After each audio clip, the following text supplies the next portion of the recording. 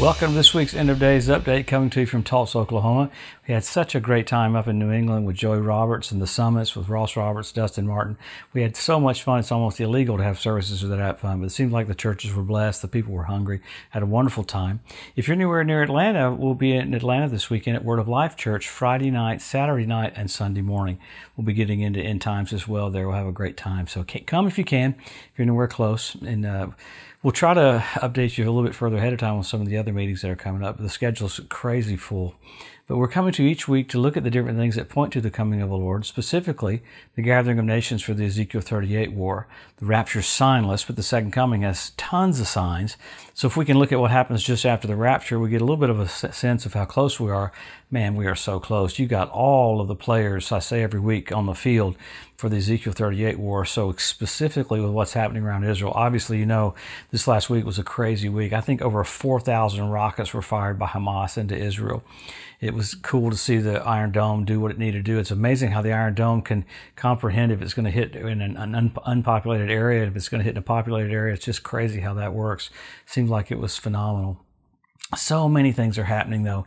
Along with just rockets being fired from Gaza, this last week you had rockets fired from Lebanon, you had rockets fired from Syria, and you had a drone come in from Jordan, a suicide drone, and a drone come in from Lebanon and Syria as well. So 3 different types of drones. It's pretty amazing that Israel's surrounded by people that want to kill it. And intriguing to hear the comments from the rest of the world, even our country telling Israel to back down, telling Israel to calm down. If you had France being attacked by Switzerland, and Switzerland was sending over 4,000 rockets, nations would come to France's defense and try to help them. That's so outrageously crazy. But a lot of things are happening all at once. So let's kind of go behind the scenes. We didn't really get a chance to get into it last week, but there's several reasons why this happened. You had Ramadan coinciding with Jerusalem Day, but the real main culprit of this was basically a property dispute in East Jerusalem. You had an Israeli family that was basically, the Palestinians were trying to kick them out of their house, and this family has title deed all the way back to almost 1835. So there's massive dispute over property in the East Jerusalem. So everything's going to revolve around Jerusalem. Just watch. So Abbas, the Palestinian president, took advantage of it to incite riots. So even with Hamas this week saying, hey, we got to have a ceasefire, in the middle of that, they're creating violence and terrorism all around Jerusalem. They're getting Israeli Arabs to fight against Israelis, and it's just horrific. But a lot's going on to show the true colors.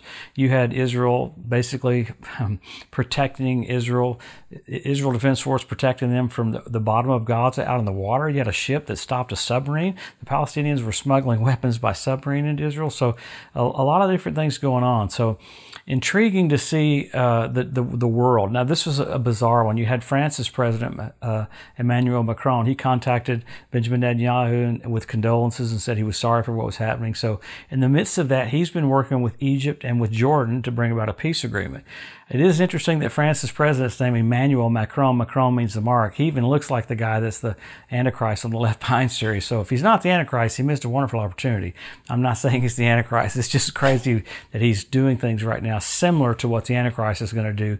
He's trying to bring out a resolution with the UN. So a lot's going on right now all over the world. I mean, you have Russia, I've said it in the last few weeks, moving into position in Syria. You have Germany concerned about Iran trying to ratchet up its ballistic missile program so it can, once it does get a nuclear weapon, fire ballistic missiles into Israel. So all the little things that are winding up together to point to what's going to happen just after the rapture, and that's the Ezekiel 38 war. So you have many things happening. You have Iceland had a volcano erupt that never erupts. You had 5 earthquakes in Japan in one day. You have Russia really basically taunting our troops on the northern part of the country in Alaska. So all the things coming together, put together, show you what's getting ready to happen. Probably the most intriguing thing is you got Benjamin Netanyahu and Benjamin Gantz. Looks like they're going to be able to form a government in Israel now because all this is happening. But I do like that Israel is able to get basically 150 of Hamas's military leaders and got them. Everybody was mad that Israel took out about the Al Jazeera building and the AP building. Well, those Hamas leaders were right there in that building. They got killed. You hate to see what happens there, but if you're going to fire against Israel, Israel's going to protect itself. We have no conception of having 4,000 rockets fired at one time and over a period of 9 days. So I don't think this is this is it, but this is leading up to it, and I think Iran's watching all this. This is all being sponsored by Iran because of Abbas and everything. So you're watching a cumulative effect of all of it coming together. See, that's exactly right, England. It's really all of it coming together so that Iran can kind of see how Israel responds. So very, very soon, we're going to see the king, but there's a little bit more time, and I think more is going to happen. I think it's going to get way worse before it gets better. This will calm down a little bit, and then you'll have another skirmish that's probably more radical. So what do? We always go look to the scriptures. It's easy to comprehend what's going on based on the signs. Why did the Lord give us so many signs? So we tell where we are and how close we are to the coming of the Lord. What's the purpose of all this? As you see the finish line, you run faster, not slower. It's not an escape theology. It's a hustle theology. I had one guy say, Joe, if you teach on the coming of the Lord, just get everybody's hopes up. That's exactly right. It's the hope that purifies you even as you're pure. So let's look at the scriptures. Number one, Israel made a nation. Number two, Jerusalem won back. Jesus said the generation that sees those two will not pass away till all is fulfilled. But then you got the Hebrew language restored. You got the Ethiopian Jews brought back. You got the fertility of the land of Israel. You got the revival of the Roman Empire. You have the Temple Mount Institute. You have 172 different species of predatory birds that showed up. You had fish show up in the Dead Sea. You had foxes on the Temple Mount. I mean, this is amazing. You had the ritual baths around the temple fill up with water.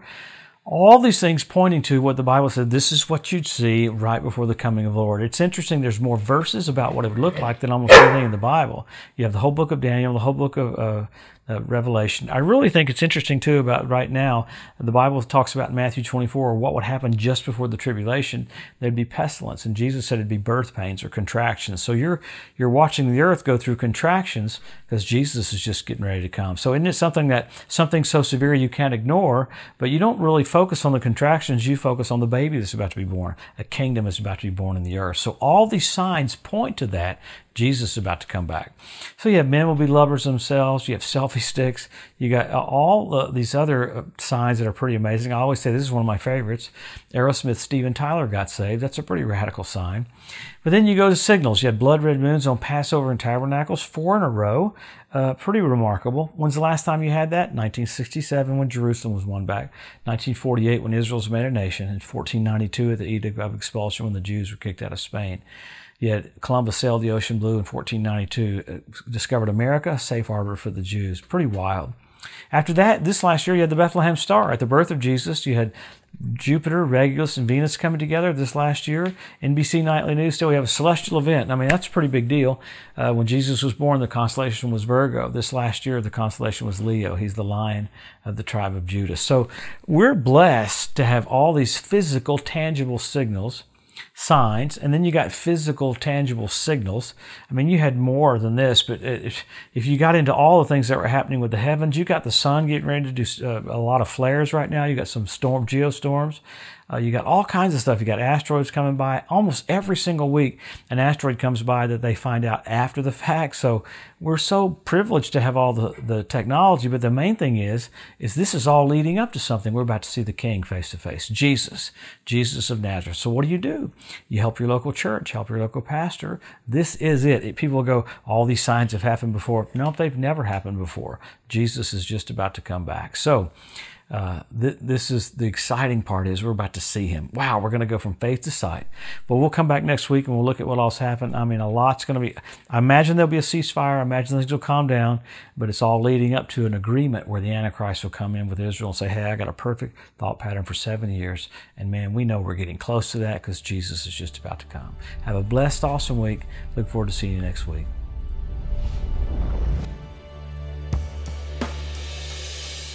Thanks for joining us today at the End of Days Update. If you'd like to be notified every time there's a new post, just go to the edu at josephmorris.com and subscribe to receive email alerts. If these posts and updates have been a blessing to you, please consider making a one-time donation to help get the message out, or even becoming a monthly partner with Joseph Morris Ministries.